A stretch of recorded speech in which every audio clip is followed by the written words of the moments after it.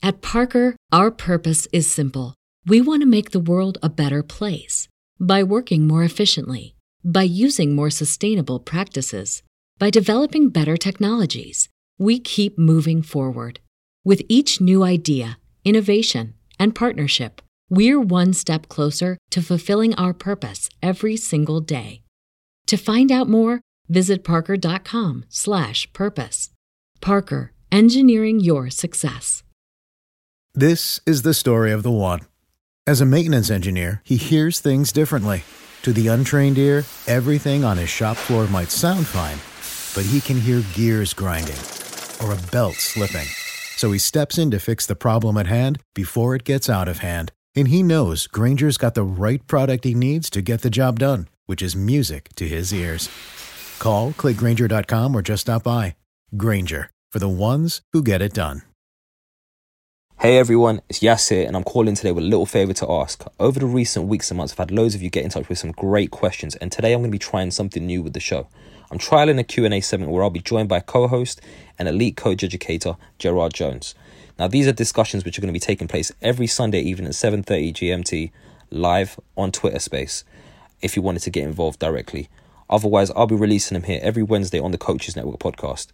So for today's format, it's slightly different, and for around about 30 minutes, each discussion will be dedicated to a question that has been sent in, where myself and Gerard will be going into some real depth and sharing our views and opinions on the topic in order to leave you with some key takeaways to consider in your own environments.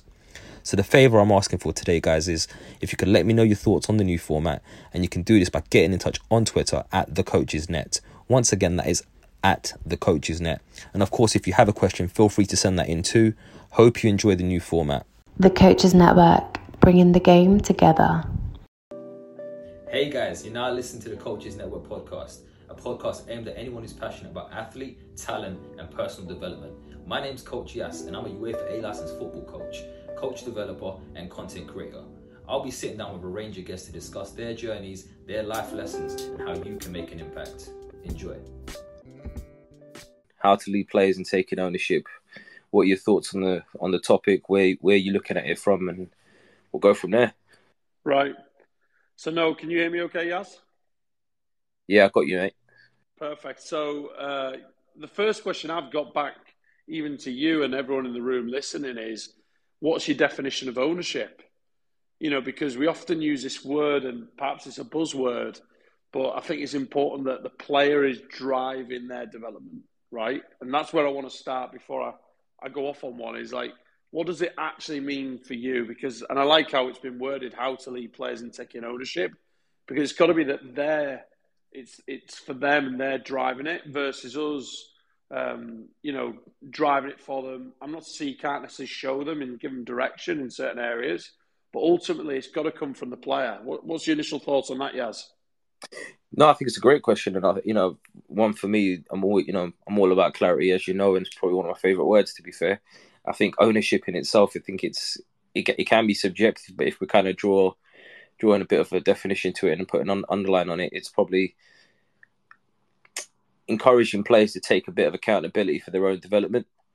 I think as time's gone on, as I've gone through my coaching journey and all the experience I've had, and not just in working with players but in engaging with parents as well, it's trying to shift it to a cultural mindset of, if we're looking at training as an example, come to training with the mindset of I'm coming to train, and not with the mindset of I'm coming to be trained. And I think that probably is a really good way of me summarizing it from my perspective in terms of what ownership looks like. Are they going to come there and really seek as many opportunities to learn and develop as possible, or are they just waiting for things to be handed to them in some ways, if you like? I don't know what your thoughts are on that, or whether that aligns with your own view of what it is. Absolutely, and that's why I wanted to ask that question, because I think we've all been guilty of it, even though, and I look back, I reflect on my own journey, like when we've done individual development plans, when we've talked about individual objectives, when we've talked about all these things, even working in an academy setting or working at the grassroots level or working with international players or wherever it may be, even as a coach developer, I always ask myself the question of, well, who's choosing the mentor? Who's setting the objectives? Because realistically, they should be. I like how in some environments the players, to your point, Yaz, that accountability and responsibility for your own learning, they'll actually drive it and they'll be like, I need to seek out Yaz because Yaz is going to give me X as part of my needs. I need to get better at dealing with contact or making contact, what that looks like. I need to get better at understanding my positional sense when we receive the ball in these areas. Where do I need to be? Or I need to get fitter and stronger at my recovery distances. Right, I'm going to have to deal with, is it something for the S&C? Or I need to get better at, whatever it may be. Learning a language. It could be anything. It could be just the emotional control. Managing your own emotional control in games. Because, we can be purposeful as coaches in designing these, people have used the phrase bumps in the road and challenges for the players. We can do things where it's like, hey, bump, we're going to do, this is a free kick or whatever to see how they respond. But do the players know why and what's the relevance to them? And is it always the coach setting the objective, deciding who's going to mentor them, what the development plan's going to look like? Or can we give autonomy to the players and say, this is you? And it doesn't mean not giving them any guidance when they ask for feedback, but they've got to be able to take ownership. And I think it's a partnership. I genuinely think part of that ownership means that it's personal to them because learning is personal. It's individual. Performance and learning and development is individual. It's personal. And I think it's also a partnership where we can co-design. I know you got your hand up, yeah. So yeah, I don't want to go any further. Yeah, no, I had to put it up because otherwise I'm probably gonna lose my point, man. My mind's blown on what you're saying already. So I think there's a few things there, isn't there? There's something that you talk about a lot is around the role of the coach and being a learning designer. How well are we integrating with the players and understanding that we're essentially, as you put it, it's a partnership. We're co-creating these experiences, but we should be co-creating these experiences on an individual level, recognizing that every single player is going to have different challenges and different needs and different wants from the environment you're working in. But also, I think something that's really key that you've talked about there is that it's also us coaches understanding and knowing where do our strengths lie, where are our areas for development. Can we really add value in the way the player that is in question needs it and wants it, or is that something that we might need to signpost them to somewhere else, or even go away and be just be open and honest with them and say, look, I haven't got the answer to that question, or I haven't got the answer to that at this point in time, but I can go away and we can come up with some ideas together, or I can go away and find out more about it for you. And I think it's just taking that piece of vulnerability from the coach as well, recognizing actually you don't have to have the answers for everything. You're not going to be skilled and an expert at everything either. So I think that it's really important to highlight that, and that I'm seeing it firsthand with different coaches that I'm working with at the moment, where they're finding their own challenges with this area and allowing players to take ownership. And it's almost, I had a conversation with someone just yesterday, in fact, where he said, when he gets asked a question by a player, he finds it insulting. And I said, well, actually, do you know what? I think it's a blessing in disguise, because if players are asking you questions, that means they're engaged. They're interested. They're curious. They want to know. They want to know the answers, and they're coming to you because, as a coach, they're putting their trust in you. Now, if you go forward with that opportunity of trust that they're giving you, and you don't stay authentic to it, and in the fact that actually, do you know what, Joe, I don't actually have the answer to that question right now, but let's discuss this. Let's figure it out. But I think it's also really important that when we're looking at setting individual plans and whatnot, that we're setting plans in a way where we're allowing the players to express their views, their wants, their needs, and we're just maybe probing for extra considerations for them around it. If that makes sense. I'm not sure if it does, but it'd be interesting to get your views. And like I said, I wanted to put my hand up just really quickly, just before I forgot that point, because I think it's really relevant to what you've just said. No, and it's very relevant, and I completely agree with what you said. And it made me think then, I don't know if there's anyone from West Ham listening in, but I remember years ago, I was head of coaching. So this is like 2017 or so. Around that point, I was head of coaching at Rovers, and basically, as part of my own personal development, there were certain areas where I wanted to get better at back then. I didn't have those experiences like I do now, so I ended up getting a role within the FAW because I wanted to improve in coach ed and how I mentor certain coaches. But I also wanted to learn from the best. And I remember Pete Trivian, if anyone remembers Triv, and he at the time was head of coaching at West Ham. And I reached out to him and he invited me down to come for a day at West Ham. And it was great just being around him because there were certain things that, I wanted to make sure, like, as you talked about there, like signposting, that you can do those type of things. And there were certain people I'd signpost to Triv because he'd had so much experience of working with players that, if anyone knows his story, what he's done not only with the FA, but also with Ipswich. He's worked with your Darren Ambroses, your Kieran Dyers, your Richard Wrights, your Marcus Bents, your Darren Bents, like those players of that era. If people remember that, that's the experiences. And there was actually some coaches at West Ham where they do this in England rugby as well, where the players, they choose the mentor. So for some, it might be the kit man, and that's okay because for some, it was like he was the best person in the building with his life experiences, how he is, a confidant, someone that people feel they can talk to about certain things. And he was giving life lessons and just keep an eye on one of their top players who was earning good money on the fringes of the first team at the time. He's obviously now in the first team. And basically, they'd monitor him, and he had questions, whether it's about girlfriends or whatever, life, money. So the best mentor for him was that, because that's where he struggled. The football was actually all right. It was maturing him as a man that he needed. And then in other areas, like some of the players might have, let's say, so-and-so as the coach, but they went to Joe over here because he's an ex-centre forward, scored over 100 goals in the Football League, and he's got that experience. It's not to diminish what the coach has, but you've got to go where, the expertise is. So there's a couple of things I wanted to add on to that before I hand over. So I think you're spot on. I think we've got to recognise where we can signpost to. I did this in like goalkeeping. Goalkeeping's not my area of expertise, but I would send people as a coach to, we brought in like Tony Elliott who did some stuff for the keepers. You've got to do that. I think this is the note I make as you were talking, Yaz, is what are the pathways? What are the opportunities? What are the experiences and the challenges? So I'll repeat that again. Pathway, opportunities, experiences, and challenges that we're co-designing for the players. And I think within that, I'm just drawing on something Tony actually said many, many weeks ago, where we've got to be careful that it's not too much, right? Because we can do all these individual objectives and challenges and all these things and IDPs and what have you. But some players, the game is a challenge in itself, isn't it? Playing in the position is a challenge in itself. Dealing with whatever they're dealing is a challenge.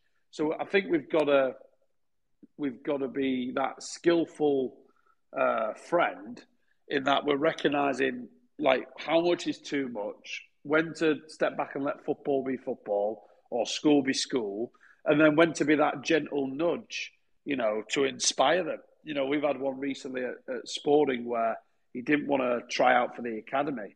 He's playing in our academy affiliate program, and he didn't want to try out. And we just had a chat with him, pulled him to one side, and said, "What have you got to lose?" He said, "What if I don't make it?"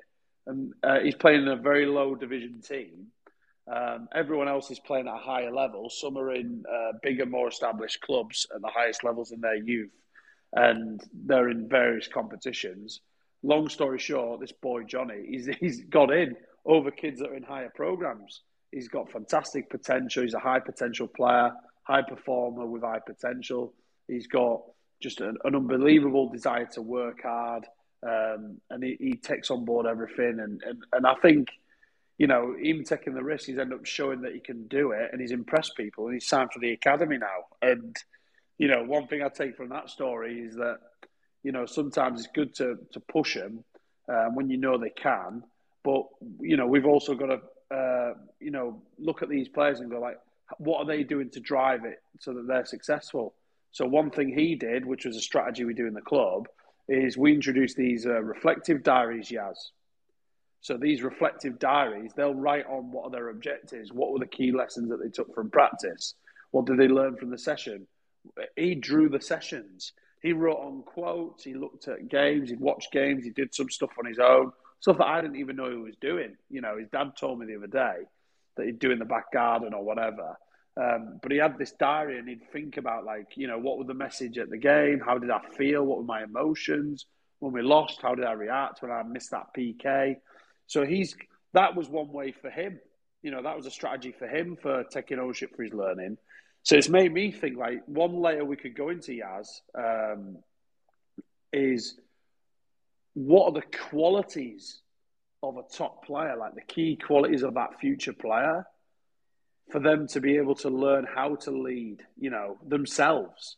Because that's what it's about. Like, it's how do we get players to lead their own development? So, you know, they've obviously they've got to have that clarity piece of what's the relevance to me and why. So that's why I like what you said when you said, you know, players will challenge coaches. Damn right, like, we should welcome that. You know, they should challenge us. They should ask us questions. They should demand more because, you know, we're in a position of influence and it's important.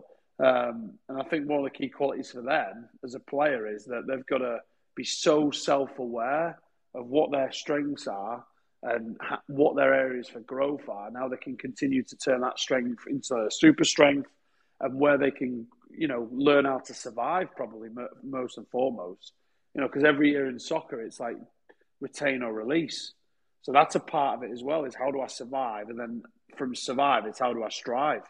So I think there's certain key qualities within these players, whether it's the resilience, whether it's the emotional control, the confidence, the desire, the determination, the commitment, that we've got to be thinking, okay, how do we develop those key qualities in these players so that they become better leaders of themselves?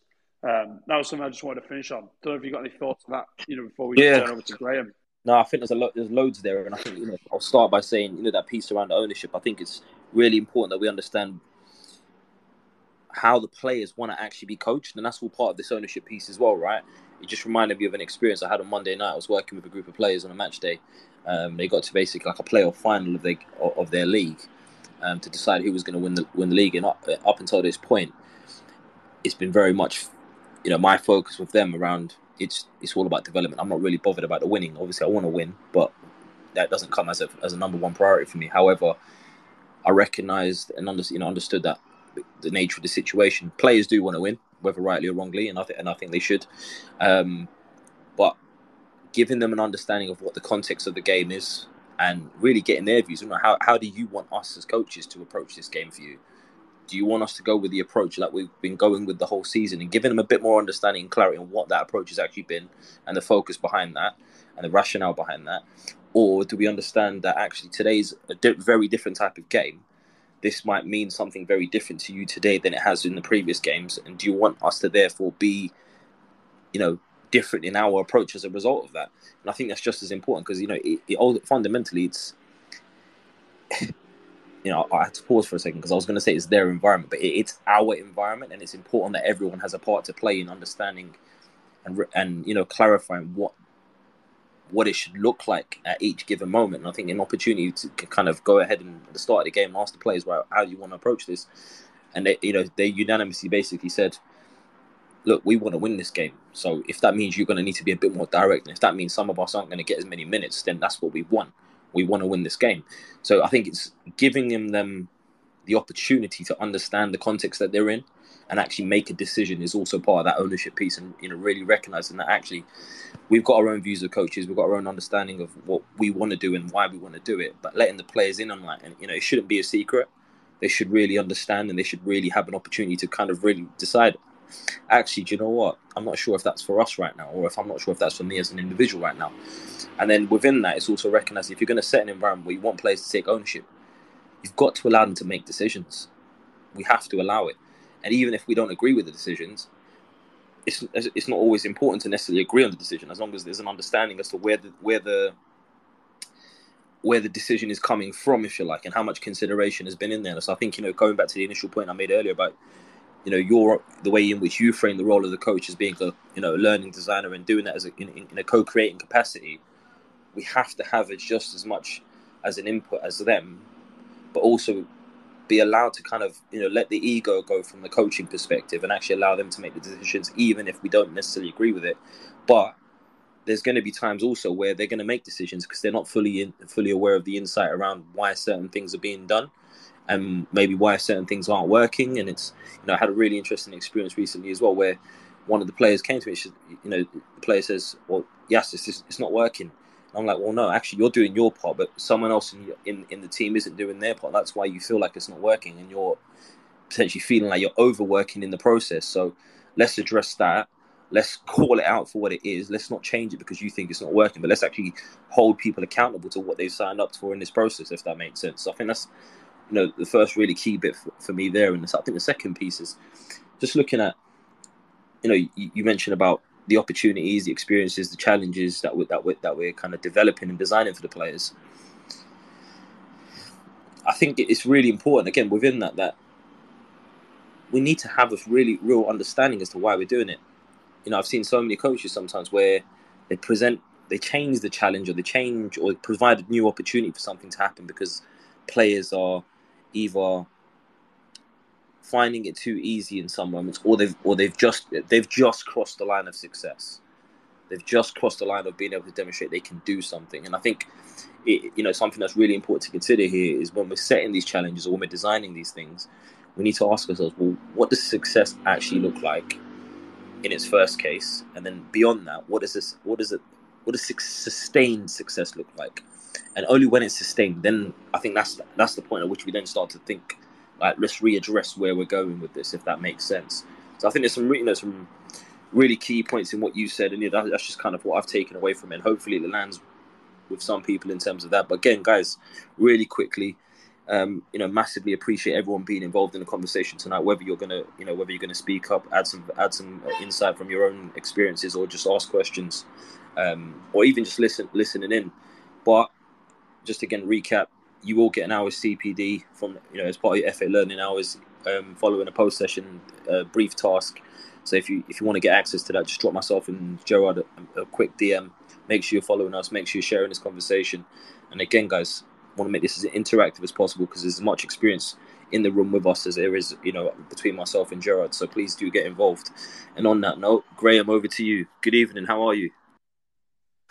Good evening, Yaz, Gerard, and everybody else. I just want to look at a different strand.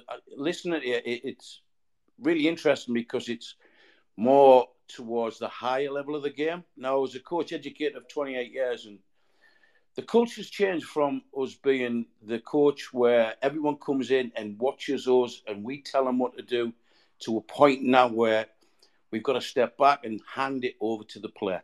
It's all about the player, or the players, or the unit, or the team, not about us. So when I looked at the question, how to lead players into taking ownership, questions I was getting on the UEFA B from learners was, we work in grassroots, we have an hour a week and we have a weekend game.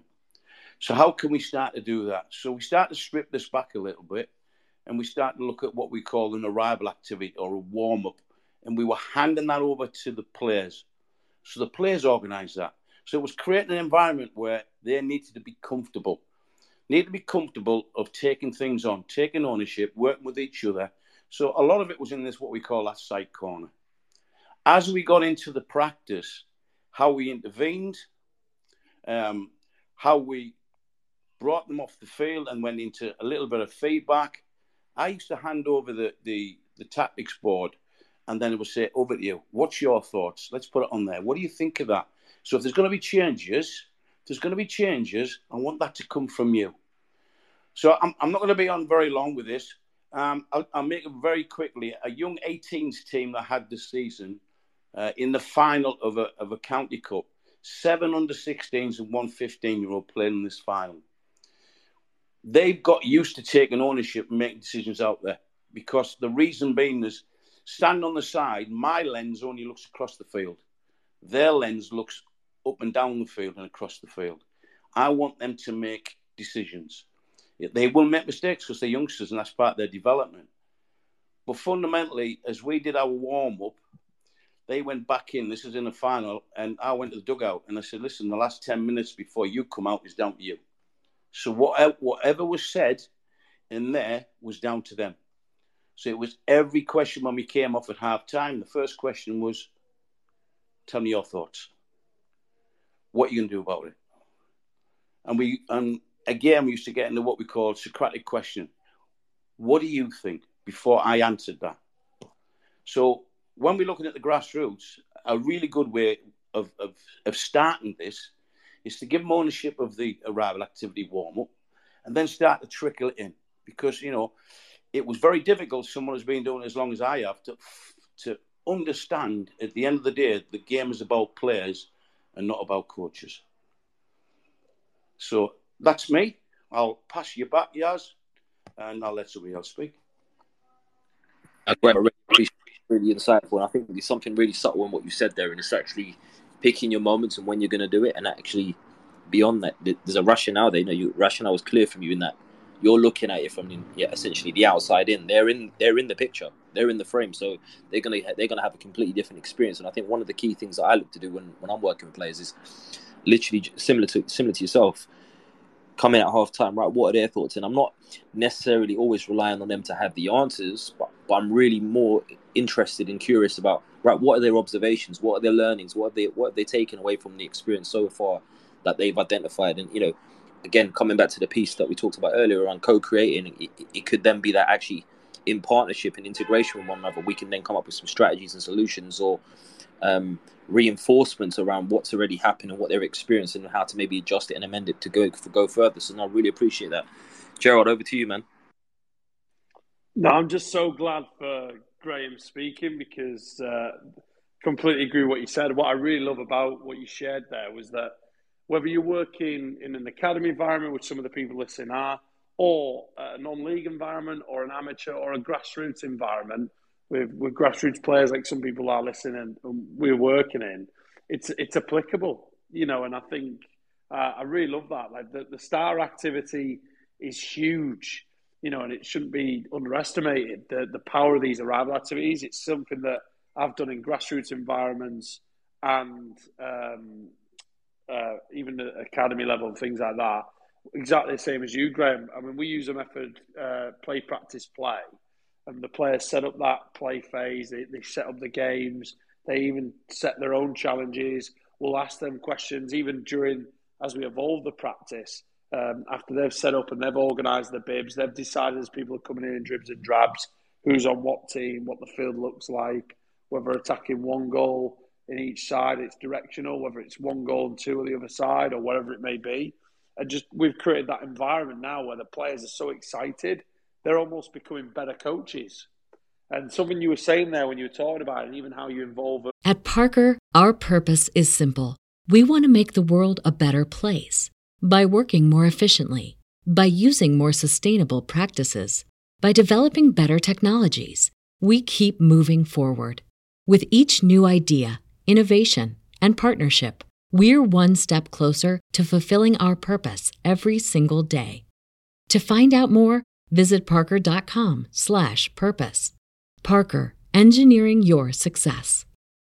When you need mealtime inspiration, it's worth shopping Kroger, where you'll find over 30,000 mouth-watering choices that excite your inner foodie. And no matter what tasty choice you make, you'll enjoy our everyday low prices, plus extra ways to save, like digital coupons worth over $600 each week. You can also save up to $1 off per gallon at the pump with fuel points. More savings and more inspiring flavors make shopping Kroger worth it every time. Kroger, fresh for everyone. Fuel restrictions apply.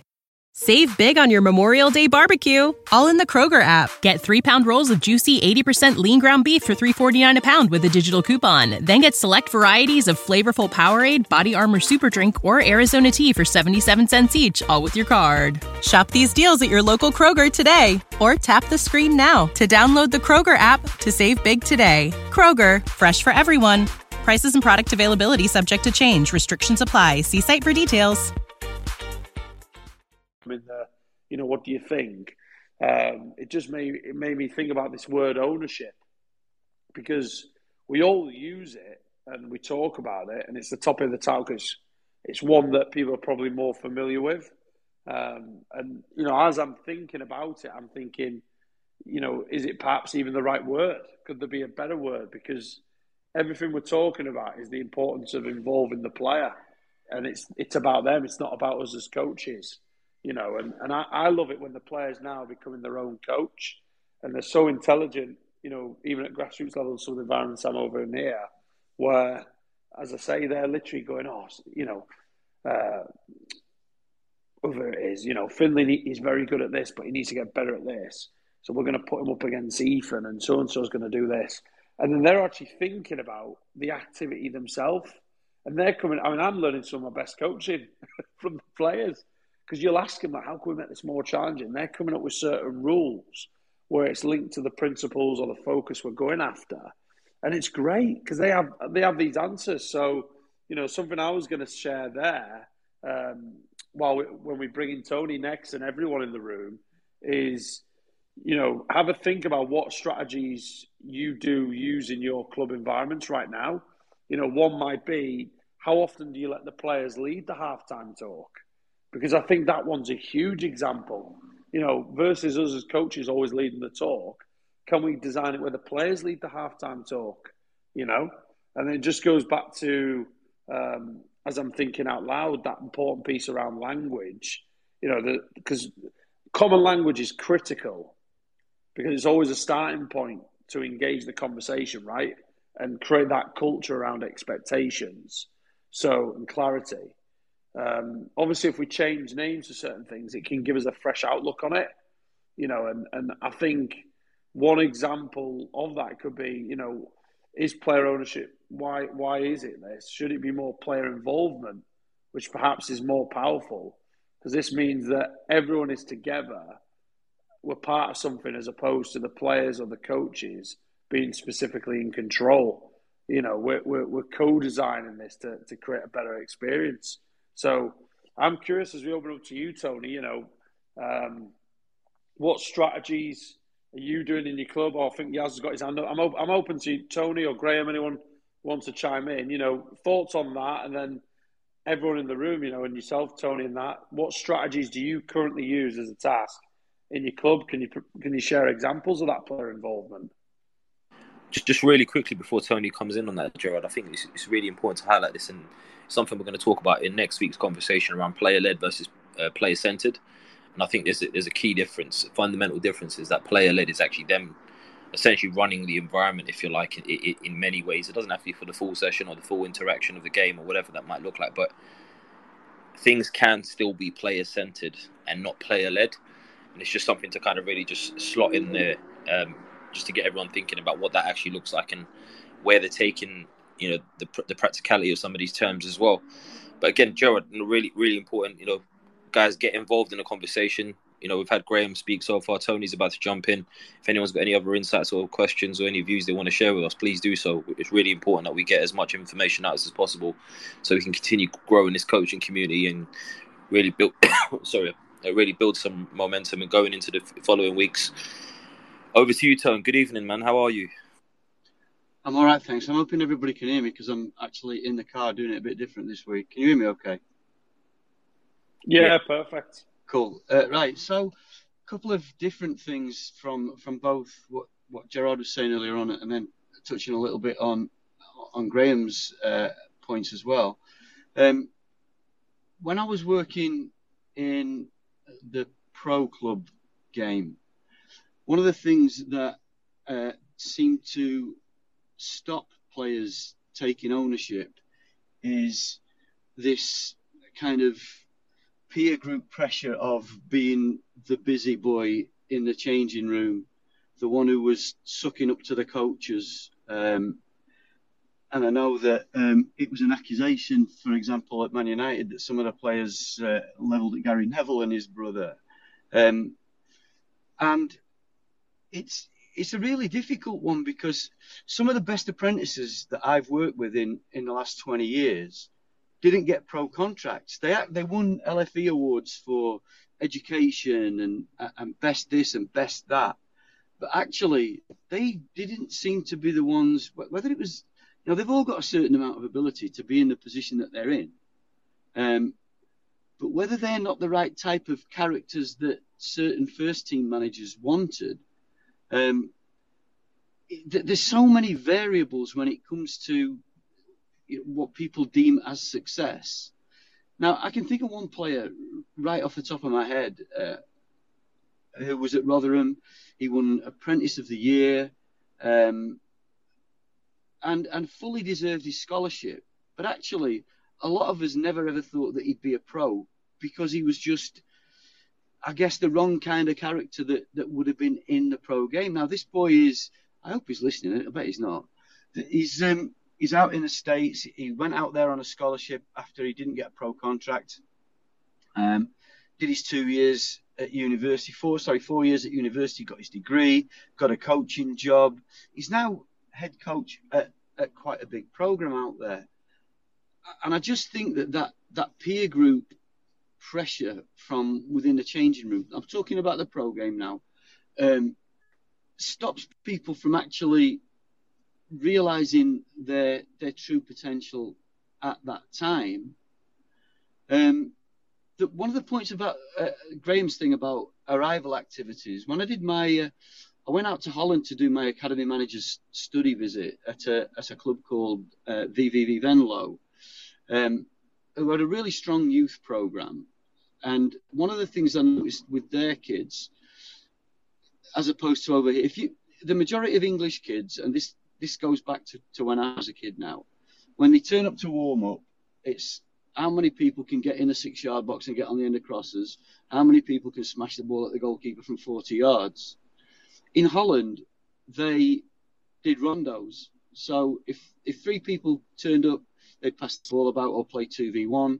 As soon as there was 4 people there, they'd play 3v1. If 2 more people turned up, they might go 4v2. If 10 people turned up, they'd probably set up 2 rondos. And again, over here, it just seems to have been this warm-up mentality of smash the balls as hard as you can towards the goal that we've never been able to get kids out of. So the more we try and cure that kind of thing, I think the better those arrival and ownership traits might come out. And then my last point, going back to IDPs, the last 2 clubs that I've worked at, we've challenged the players with our help to come up with their own IDPs and said to them, right, so when we work on IDP, Saturday morning, you're going to have 25 minutes to work on your IDP. Come with a session. You're all on YouTube and this, that, and the other. You're all on FIFA. Go and find a session. They're really easy to find. What I've found is the ones that turn up with a little bit of a session scribbled down on a piece of paper are actually the ones that are now getting further in the game. Better players, better learners, easier to coach. Just a few bits.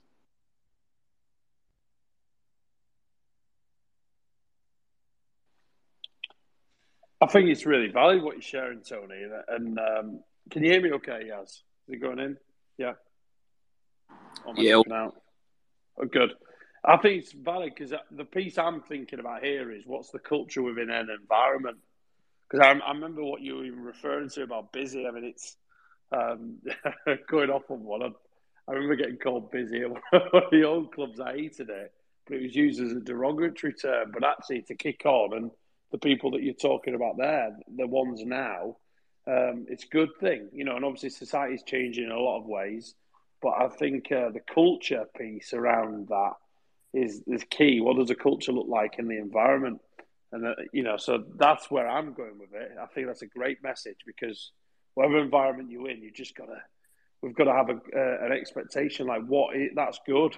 We want people doing these things, but they've also got to have that safety net that, it's okay. I'm going back to what you said, Yaz, earlier, that phrase you used, if you remember, you said allowing them to make decisions. And it's okay, even if it goes wrong. But if we don't have that, if we say, and I'll give an example, we go, player ownership, player involvement, whatever, co-design, lads, set up this activity, but then we immediately go in and fix it, which people do. Oh, no, it's not right, it's not wide enough, it needs to be. And then we start moving the cones. We're inadvertently telling the players that, we're going to do it anyway.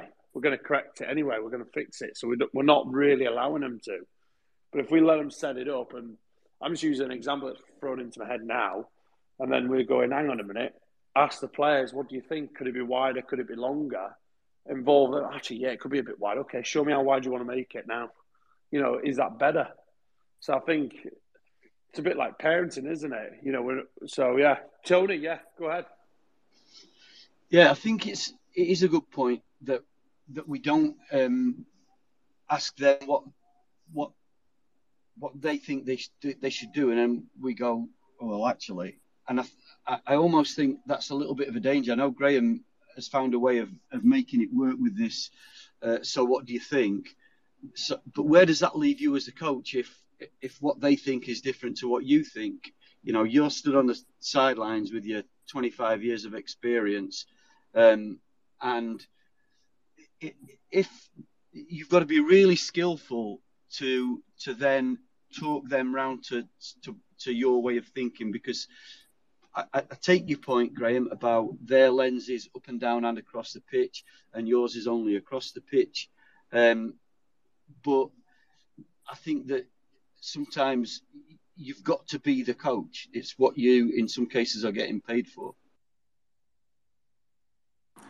So just before Graham comes in, I think you're spot on. I think it kind of links into what Graham was saying a little bit, and I think it's not only just the shift in terms of what coaching may look like now in comparison to what it was maybe 10, 15, 20 years ago, but also what coach development also looks like. And I think there's still going to be an element of allow them to have freedom to express their views and opinions, but it's also recognizing actually we still need to align them with a goal, align them with a particular outcome. And I think part of it for me would be let the players potentially come up with a solution, strategy, or methodology around getting there, but actually be very clear in setting an outcome sometimes.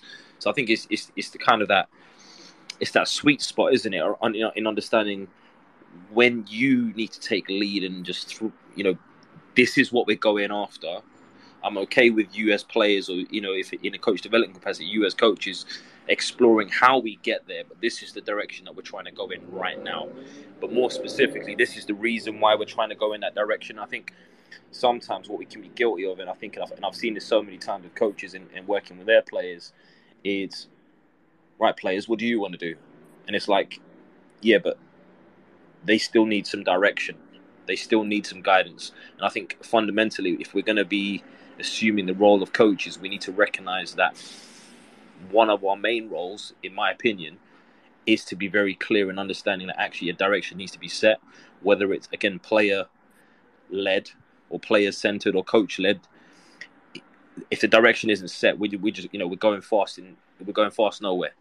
And I think that's probably one of the biggest things I would say on that one. And I think really important that we don't fall into a trap of just letting it be, if that makes sense. And I think a big part of that is taking your ego out of it, but also recognizing your role and responsibility as a coach. And I think it's just really important just to kind of make that point as well. Graham, over to you, mate. Yeah, I totally agree with what Tony said. But from a coach's perspective, trial and error is as much for us as it is for players. So sometimes when you look at the different phases that you work in a foundation phase, youth development phase, or open age or senior phase, whatever you want to call it, the trade-offs is how do you want our players to learn? They are going to make mistakes. It's something you're going to have to accept. And I'll just switch back to that competition where I said about the younger players at the beginning. In the league they played in, we never won a league game. We did actually, but a team dropped out. Never won a league game. Yet they won the biggest county cup in the region, and a lot of it was player ownership led. And Tony's absolutely right. The skill set is so important, and that doesn't happen overnight. That takes a while. It takes a long while to gain experience. But, you've got to challenge yourself. And you don't always have the answer. And you're right about direction. Sometimes you will say to them, okay, we tried it. It's bombed. It hasn't gone very well. But I want you to go away and think about why and what we could do different next time. And patience is so important because fundamentally I'm looking to improve not just the player, but the person, and not to be afraid of that mistake. So 100% agree with what Tony says. And I'll just have a little story. I won't name the individual, but it was a development developers course, and 8 individuals talked about let the game be the teacher. And in the room was a lot of young coaches. Now, it's got to be put into context. And I asked this individual, did he have children? And he said, yeah. I said, so when you take them swimming, you just chuck them in? And the answer was, well, of course not. I said, well, you'll probably give them some armbands or a rubber ring or a float. What's the difference in coaching? If that player can't work it out, that's when I'm going to come in. And in the professional game, I get that. We don't have the time. Sometimes we've got to lead and drive. But fundamentally, we've got to find out about that person. And it's absolutely great to hear that a young man who left Rotherham and went into America and got a degree and is now leading a high program. Fundamentally, he's found his pathway.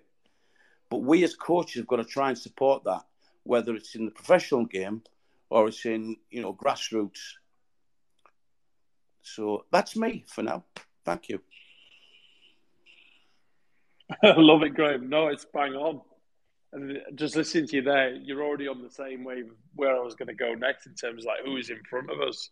I think we've got to develop that person. And I think going back to your point and even Tony's, it's huge that there's that time and place, isn't there? But we've got to be skillful. And if they're still not getting it, at times we can go in, but then can we at least then after follow up with a question? And it's that fine balance, isn't it? Because if you ask too many questions, you give too much exploration and they won't know what to look for. But if you give too much direction, they're never going to be able to think for themselves. A bit like the helicopter parent who's always coming in and tying the laces and making sure the water bottle's there and packing their bag for them, making sure, because we had a boy who at 19, I remember coaching at Rayesa, we set up a trial for him. All he had to do was get on the train and he didn't know how to do it. And he was so nervous, and we've set him up another opportunity and he missed it just because he didn't know how to go up to somebody and ask for help. Something as simple as that for us, to go up and just look at the board and figure it out, so used to getting chauffeur driven everywhere. So I agree. And it's just that continuum, isn't it? Because if you're too much, they're going to always have to look to you for the answer. So I think it's that balance. And then that's just leading me to think, in a summary, who is in front of us? Who is that person in front of us? And where can we help them get out that potential? And we've got to see that potential in everyone. Because I know it's so easy to go, this player's good, and everyone can spot that talent that, stands out a mile off and screams at us. But what about the ones that are whispering, or what about the ones that are just subtle or almost hidden? How are we finding that? And I think, how do we find I was sounding corny, like what's the strength in somebody? Because some players will be great facilitators in environments. Some players, like the boy Tony mentioned, he's gone on and had a great career, and perhaps that was always going to be that destiny, and he can come on and use those experiences that he's had in the game to inspire others. And I think that's okay as well. I mean, I know the academy game gets a lot of stick, but there's actually a lot of positives in that. If they're going abroad and they're getting all this exposure to things, what great experiences. So I think it's huge. I just wanted to close on who's in front of us, and then use these words around inspire, involve, and inform, which I use a lot, because I always think, like, how can we inspire and how can we involve? Because we often do a lot of instruction and informing and directing, which is part of the role, but can we also inspire them? And what does that look like? What does fun look like to them? Why are they coming to the environment in the first place? Which goes back to the who's in front of us, because, you, Graham, the way you are, you're going to be that. There'll be certain things that get you going, right? Just like me, just like Tony. So what is it that makes fun for them? And then why do they even play football in the first place? And then how can we then use that to plan experiences for them, or have them plan experiences for them? How can we involve that in the design? So inspire and involve. Yeah, Yaz. You got my mind exploding there, mate. I've got a load of different things that have come out from that. First of all, I think it's really important to understand this. Players will come into an environment typically to enjoy themselves. Often, you get players who want to come in and they might have a view of becoming a professional footballer or progressing their career in the game in that respect.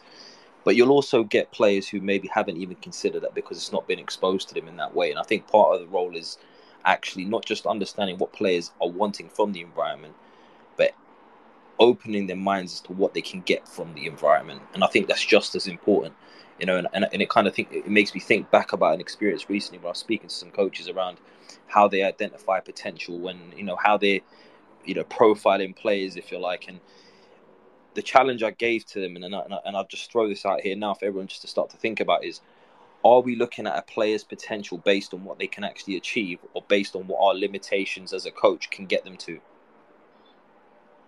How honest and authentic are we with ourselves in terms of what we can actually offer the players in our environment, and where we can actually add value, and how much are we actually then saying, do you know what, this player could get more than what I can offer them, and they could get beyond where I could take them.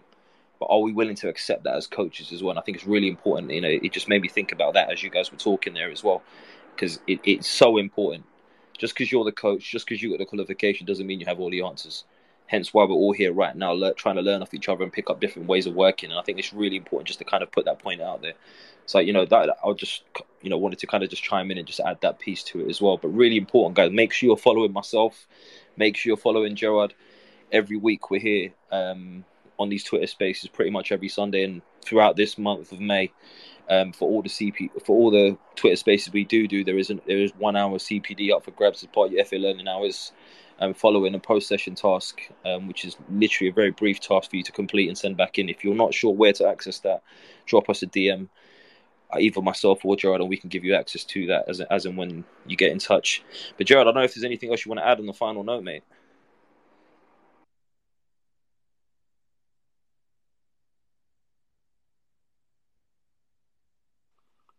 No, I think you've hit the nail on the head. I mean, the bit there, what you've just shared, is a great note to end on, because it just made me think back to that one I was talking about right at the start when I mentioned Pete Trivian, where, almost like Russ is holding kids back. He would obviously go, right, you need to be with the first team, and that team that he was coaching that year, that youth team and what have you, they actually finished bottom of the Youth Alliance League, but they had the most amount of talent and players that kicked on, and obviously generated a lot of money. So I think it's a huge point, whether it's right for their development, you've got to let them go, or whether it's actually like, I've done everything I need to do now, and these guys need to go, but also makes you self-aware, doesn't it? Because then it's like an interlinked piece, isn't it? Like, what do I need to get better at as a coach?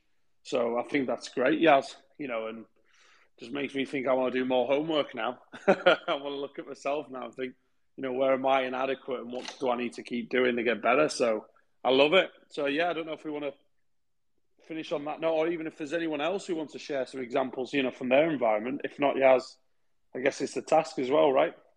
Yeah, definitely. So we've got, like I said, post-session tasks, very quick, just reflections around, your key takeaways from today's session. You can get access to that by dropping myself or Gerard a quick DM. Alternatively, if you go onto my profile, I've just shared a link to where you can sign up to register for the CPD hours as part of these sessions, where back end of the weekend or even early tomorrow, an email will be sent out with the task. So do get involved on that. And I think the final note from me, really, Gerald, feel free to add anything once I'm done, is stay away from rondos.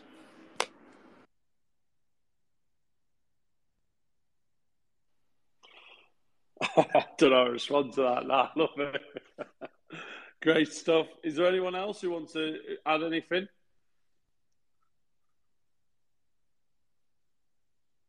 If not, absolutely great to have so many people with some great experiences. I'm just looking at everyone who's listening. It's great to see some new faces as well. So let's keep this community going, and, more people tuning in. And what we really want to do is, as Yaz said, like get the conversation going and share best practice from everyone. It's less about information. It's more about engagement and involvement, like we're talking about with the topic title. So, take what you can and let's keep the conversations going and complete the task. And really looking forward to the next one, Yaz, because I think it tees in really nicely. So if anyone's got any questions, feel free to reach out to myself, Yaz, anyone in the room. And, we're all part of this coaching community, so let's keep elevating the standards. Go on, Tone, what are you going to say to us?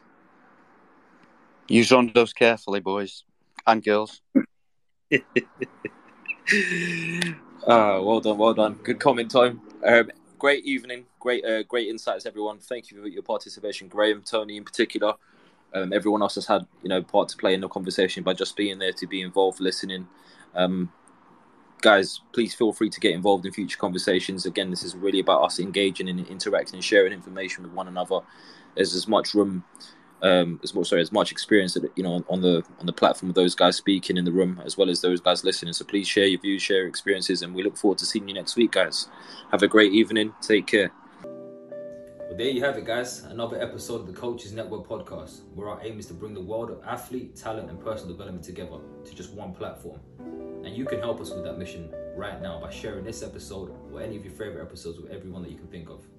You can tag us in those mentions as well on Instagram at the Coaches Network or on Twitter at the Coaches Net.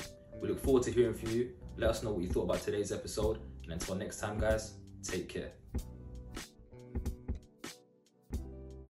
When you need mealtime inspiration, it's worth shopping Kroger, where you'll find over 30,000 mouth-watering choices that excite your inner foodie. And no matter what tasty choice you make, you'll enjoy our everyday low prices, plus extra ways to save, like digital coupons worth over $600 each week. You can also save up to $1 off per gallon at the pump with fuel points. More savings and more inspiring flavors make shopping Kroger worth it every time. Kroger, fresh for everyone. Fuel restrictions apply.